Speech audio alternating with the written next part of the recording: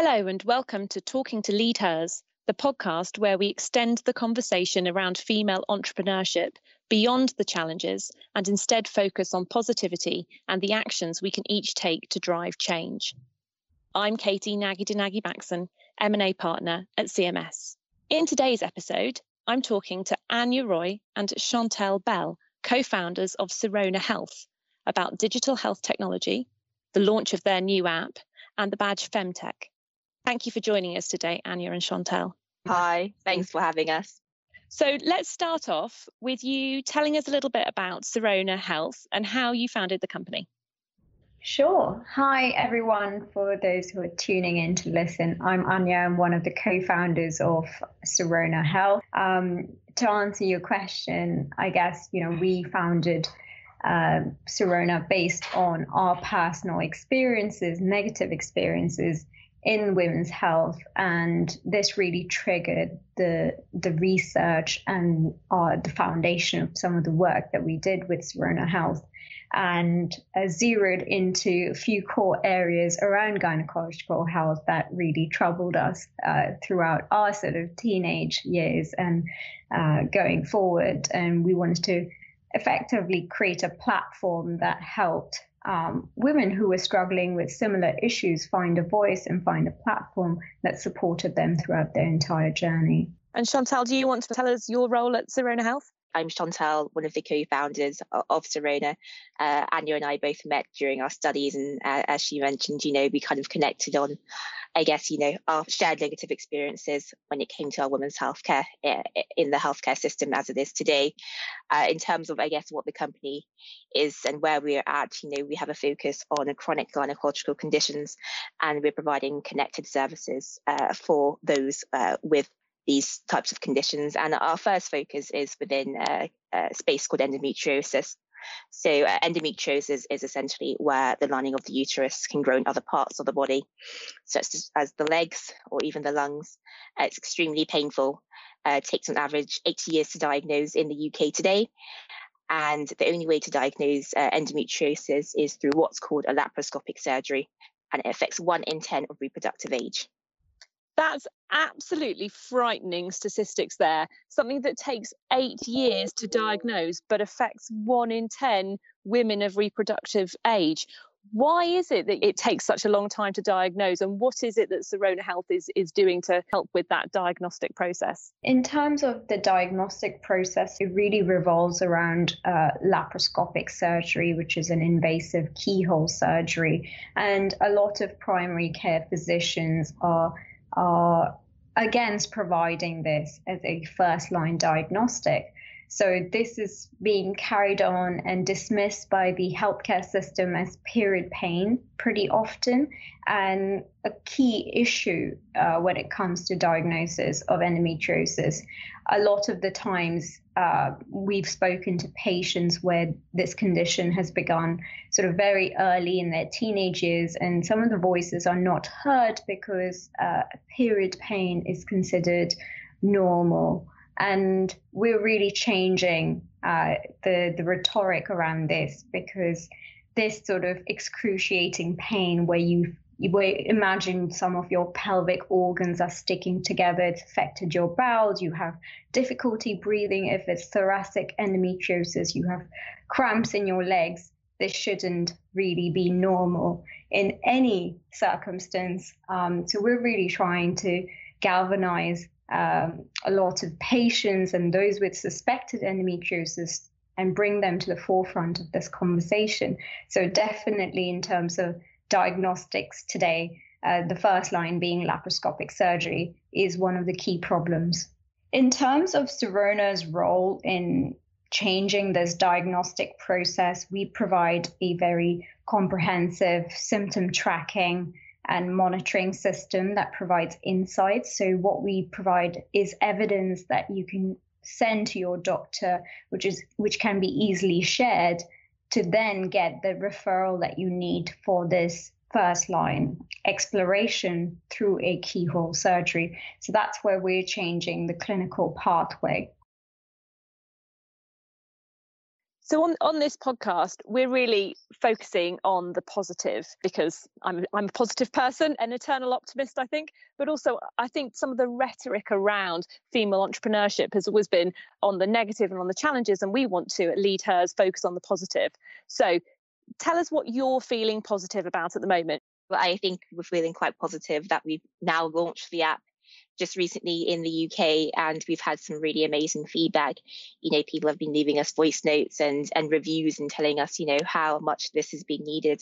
So it's been great to kind of have that positive push from, the people that need it most. Looking forward, I think we're feeling positive about, expanding into new markets and really kind of allowing access to the app for all, and also releasing a few new features as well. And one more sort of positive aspect in the industry is that, women's health, reproductive, gynecological health is being taken seriously. It's being considered mainstream. A lot of investors are showing interest in the space, and we're getting a lot of inbound interest, which has been great. I think commercially as well, we're seeing a lot of uptake in terms of looking at pharma conversations with corporate benefits. So it's very, very positive overall. So let's do a little bit of a plug for the app. How do we find the app? What's it called? How easy is it to access the service that you're providing? The app is called Sora. So if you type in Sora, SORA, on the App Store or the Google Play Store, you should be able to download it. It's very easy just to sign up. And what we do ask for is for those who are willing to kind of help collaborate for research, they're able to do so in the app. And we're quite upfront about, what we use the data for and who we use it with. And we don't pass it on to any kind of third parties. So that's kind of very, very much core to what we do. Is we like to kind of be open and transparent about how we use the data. And essentially what we do is we take the data and we do translate it into actionable insights for all users. So any data points inputted from symptoms or lifestyle, including mood, food, sleep, or exercise, can be translated into insights to help the user really better understand their healthcare. So that's interesting. It's sort of got a dual purpose in that you can use it to track your own symptoms to go and talk to your healthcare provider, but you're also, by contributing that data, hopefully, pushing forward the understanding and the research that goes towards the condition. Correct. So Anya, can you tell me how Sirona Health has evolved since you started the business? Have you always had a focus on endometriosis, and where do you see the business going? Yeah, so I guess, in terms of the core focus of Sirona Health has always been around gynecological health, and that stayed the same. I think what's evolved is the method or the model that we're using. We initially wanted to be a diagnostic company, but that's evolved. We've seen some of the challenges in the regulatory space, taken that on board, and now we're looking at software as a medical device, and we see a lot of opportunity within the space. Endometriosis was always one of our core focuses, but we were also surrounded by a lot of distractions in other women's health areas, I could say. But having fine-tuned our proposition to chronic gynae health conditions has really helped us make a lot of leaps in terms of research and development and also commercial traction. Endometriosis, in our minds, is still a wide space, and we think this requires a lot of innovation, hugely underinvested in and unexplored. So I think we're going to be one of the few key players in the market pushing for that change. We view sort of competition in the space and in general women's health a good sign, because we lift each other up by virtue of numbers and ensuring that investors are plugged in to what we're doing. And I think the evolution of the company has been very organic. So we still have a huge R&D pipeline. There's still a diagnostic element that we're looking into, but just the product roadmap changed along the way, from speaking to consumers and patients and gynecologists and also researchers. So it's a collaboration on all fronts. And Dania, that move into more of a digital health focus than a physical health focus in terms of the testing and moving more towards digital, is that something that was happening anyway as part of the evolution of the business, or do you think that's something that was accelerated by the COVID pandemic and the general acceleration that has made in terms of digitization?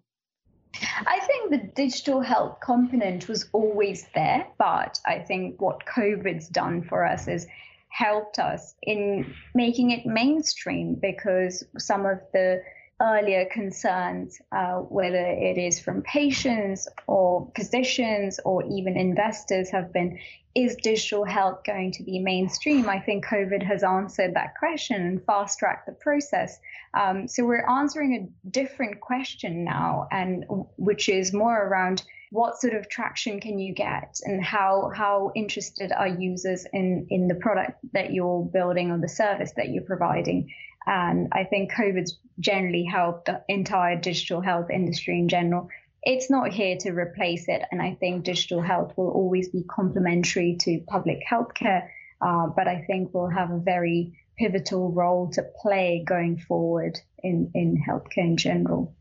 And Chantal, I think the pandemic has really accelerated a focus on mental health and the importance of looking after one's mental health. On your blog and your website, you make a really strong link between physical and mental health. Why is that? When we speak to users, they're dealing with this every day, and the long diagnosis times, they're not being heard when they're going to their GPs. It takes on average 6 or 7 different physician visits to actually get to a stage for getting a diagnosis. So there's a big mental health aspect there. And looking at some of the facts from the all-party parliamentary group, the APPG, has a focus on endometriosis. And they did a survey with over 10,000 people, and 90% of those interviewed said that they would love to have some kind of mental health support, but were not offered it. So for us, it was important, whilst building out our services, to really include mental health as a core aspect of what we do. So anyone that uses our app, or even going onto our website, you're able to book an appointment with a CBT specialist who has expertise within this area of chronic pain. And physical pain can really have a big effect on mental health. So, tying that all in together in our solution was very much at the forefront of creating Sora. And do you think that link between mental health and physical pain is increased by the fact that there is still some stigma around women's health issues, conversations around something that is so chronic and endemic and yet actually not really talked about? Do you think there's still a stigma there? Yes, absolutely. There is still a stigma there. And, recent figures from the Endometriosis UK charity have shown that, especially among the younger group of about 16 to 24, about 65% of them are feeling comfortable going to their GP with their symptoms. So it's about kind of creating some sense of trust and being able to empower those with these symptoms to really kind of go forward and speak to a physician about what they're experiencing and feel comfortable doing so. So I think that's exactly kind of what we try to do, is kind of create a symptom log, so that they feel confident kind of going into any meetings or any talks with GPs, and they know exactly kind of what they're experiencing and at what level. We know that investors and the VC market like to give labels to the various technology companies that have been coming through. We've got EdTech, we've got FinTech, and obviously in relation to women's health, we've got the lovely term Femtech. You've been badged as a Femtech business, and quite often in articles that talk about Femtech, there's a reference to Sirona Health as one of the companies at the forefront. Has that badge, that Femtech badge, helped you, or has it hindered you? How do you feel about it? It's interesting you asked this question. We're personally not big fans of the word femtech because trying to be an inclusive company, it really does take away a few people who, may be part of the trans non-binary community that we're not involving in the conversation. So we're not big fans of the term femtech. However, I guess it has had a silver lining because it's allowed investors to think about technologies appropriate to gynecological health as mainstream investments. So in that sense, I suppose that term has helped. But personally, we brand ourselves as a healthcare technology firm. And I think that's very interesting. When I was looking at your website this week, you've got really front and center that you are there for all individuals who are experiencing reproductive issues, as you say, whether you are trans, non-binary, identify as a woman. And it's really nice to see that messaging, really clear, because I'm sure in some circles that gets forgotten. Absolutely. And we've seen that time and again because this whole company was to really take out marginalization from healthcare, ensure people of color got their voices heard, were taken seriously by their doctors, ensure that the trans and non-binary community felt like this was a safe place for them to interact with the healthcare system too. So it was really important for us to put together a strong narrative and messaging to ensure that we were including groups that are traditionally forgotten when it comes to mainstream healthcare. Annie, you've talked a little bit or touched a little bit on investors and how investors are reacting to digital health. We work together. You're one of my Equipped clients, and I know that you are at the moment looking at raising your Series A. How have you found that fundraising experience? And, can you talk us through some of the sort of routes that you have used to raise funds? Because I think as a digital health business, you have some different challenges to some of our other Equipped clients who maybe have, are doing something that's enterprise software and not so science-based. Yeah, I think you definitely hit the nail right on the head. Being digital health has the challenges and opportunities of being in healthcare and technology. Healthcare, as you know, traditionally moves a bit slower, is fairly regulated, and a difficult industry to gain quick traction in. Whereas technology, on the other front, is all about breaking systems, disrupting it, and creating new sort of paths and creating convenience and access. So, what we're trying to do is merge those two worlds together, and we can definitely see lots of challenges on that forefront. And I think a lot of investors identify these challenges when it comes to regulatory pathways and also potentially evidence-based digital therapeutics. So I think, in terms of opportunities, we also kind of look at how amazing it is when it looks at access to care and breaking down these barriers, which might be location specific. And I think, that investors do kind of see this as a hotspot for investment today. And I think, as you said, COVID has definitely fast-tracked that. But I take it with a pinch of salt because it's really important for us as a company to ensure that we create patient-based outcomes, quality of life improvements, and keep true to the regulatory requirements that this industry needs and requires. And I think we've built the product in that particular manner. Of course, it's taken us a bit longer, and but the bar is very high in digital health as we sit today. So I think some of the early wins are now, now I think there are lots of investors looking for higher sort of like barriers to entry. So certainly in the investment space, we're seeing a lot of positive signs, but I think what companies are now being forced to do is look at the regulatory pathways, look at how they can build commercial traction and look at the competitive landscape and really have a think about what their USP is. And Chantal, how have you found, selling the story of Sirona Health to investors who I'm sure in most cases are mostly male and perhaps don't have the background awareness of the conditions? Have they been easier than you've expected or harder? Yes, so I think when we first kind of started on our journey with Sirona, we did find it a little bit difficult at the start, and this is going back a few years now. So I do think times have changed, and quite a few femtech companies have really kind of made some big traction within this space. So it's become one of these areas which has kind of gained a lot of respect from investors as time has kind of moved along. I'd say, when communicating the story, yes, it is sometimes hard to kind of get it across, but what we tend to do is say that endometriosis affects the same number of people as diabetes. And we do kind of highlight this fact for a reason, because everybody knows what diabetes is and everyone knows probably someone with diabetes. So it really kind of hammers home, how big this issue is. And then we go on to say, for every $200 that goes into diabetes research, endometriosis receives $1. So again, kind of highlighting that big healthcare gap there.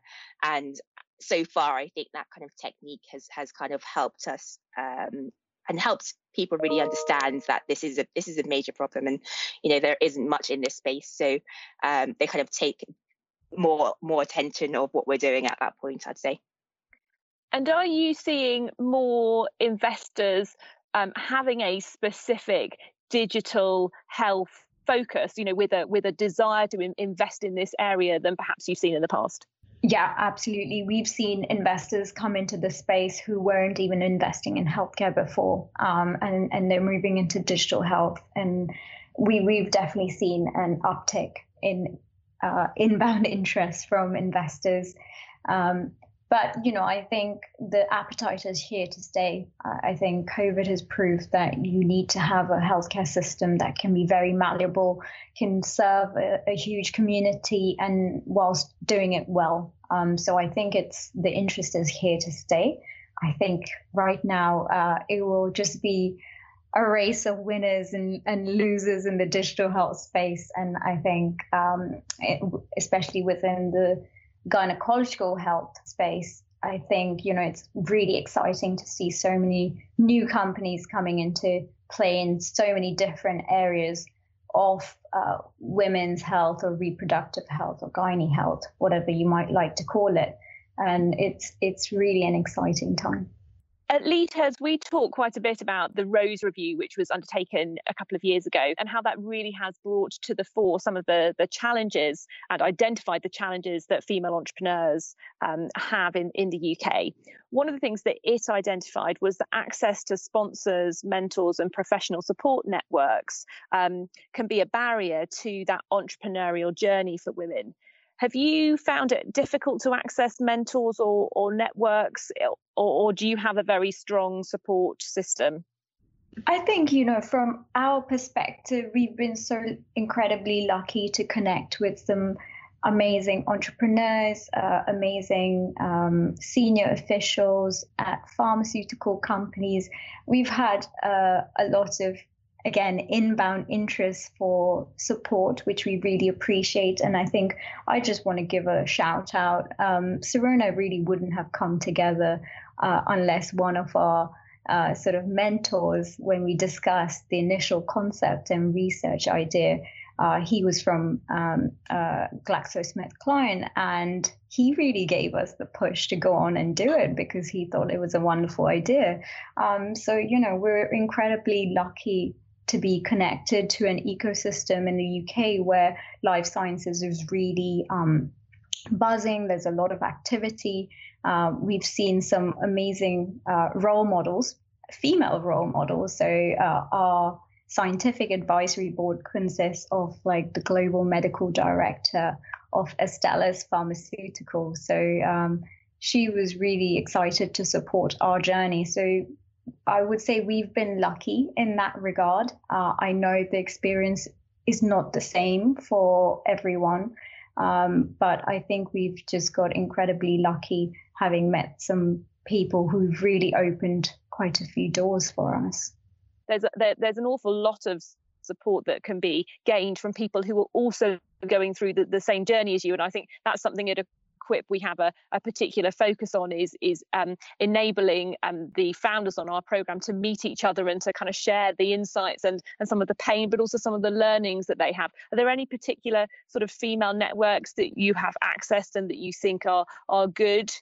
I would say kind of going more general, we kind of have been a part of a few accelerators, and this has kind of really helped us connect with various founders, and we experience similar challenges. Some of us are further ahead than others, so it's about kind of giving and sharing advice, and I think that's something we have found very, very valuable ourselves. But I think aside from that, there are a few female focused either journals or groups which kind of highlight some of the amazing work that people are doing within this space. And for us, we do reach out to people directly if we see something very interesting.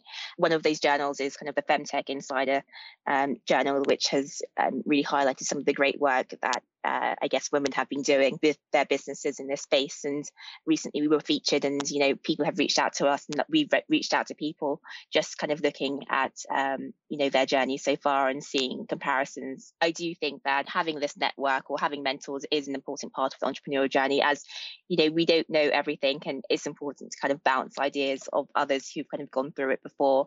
So I would say don't be shy to reach out to those who you think could potentially help you, because 9 times out of 10 they're willing to chat. I think it's lovely when I talk to female founders, everyone that I speak to makes that comment.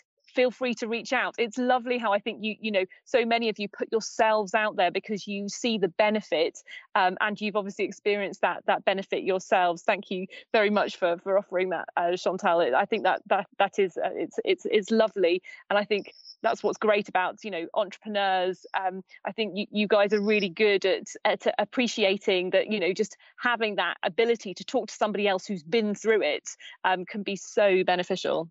And Katie, maybe to highlight, it's amazing some of the work that CMS have done with the Equip program, helping support some of these conversations, giving us timely help, connecting us with the larger ecosystem and various stakeholders that we wouldn't necessarily get access to. So really, really appreciate it. So as part of our Lead Hers initiative, we're encouraging everyone to commit to one positive action, whether that's big or small, that will support female founders. So I'm going to ask each of you to tell me, what is a positive action you're going to take on to support female founders in your industry? Anya, can I start with you? Sure. I'm really passionate about women in STEM in general. And so I would love to host conversations and panels with upcoming sort of entrepreneurs, investors, scientists, mathematicians, etc., who are looking to build their companies in the future. So I'm open to really having conversations with them. And I think I see this on a regular basis from some of the LinkedIn messages that I get. They are so impressive. My LinkedIn messages are open. Feel free to reach out. I'm keen to talk to entrepreneurs in STEM. From my side, to echo kind of what Anya said, I think it's about kind of sharing, our experiences and our journey so far. And I think that's something we can definitely do more of this year, because it's important to kind of share both the good, the bad and the ugly, and just to let people know that entrepreneurship can be a really kind of exciting journey to go on. And yes, there may be some barriers there as a female founder, but there are definitely ways to kind of overcome these barriers. And I think kind of sharing these highlights can be quite valuable. So I think this year that's probably what I'm going to focus on. Well, that's all we've got time for today. So that just leaves me to say thank you so much, Anya and Chantal from Sirona Health, for joining me. It's really great to be able to talk to you about your business, and in particular to amplify the conversation on digital health, and in particular reproductive health. So thank you very much.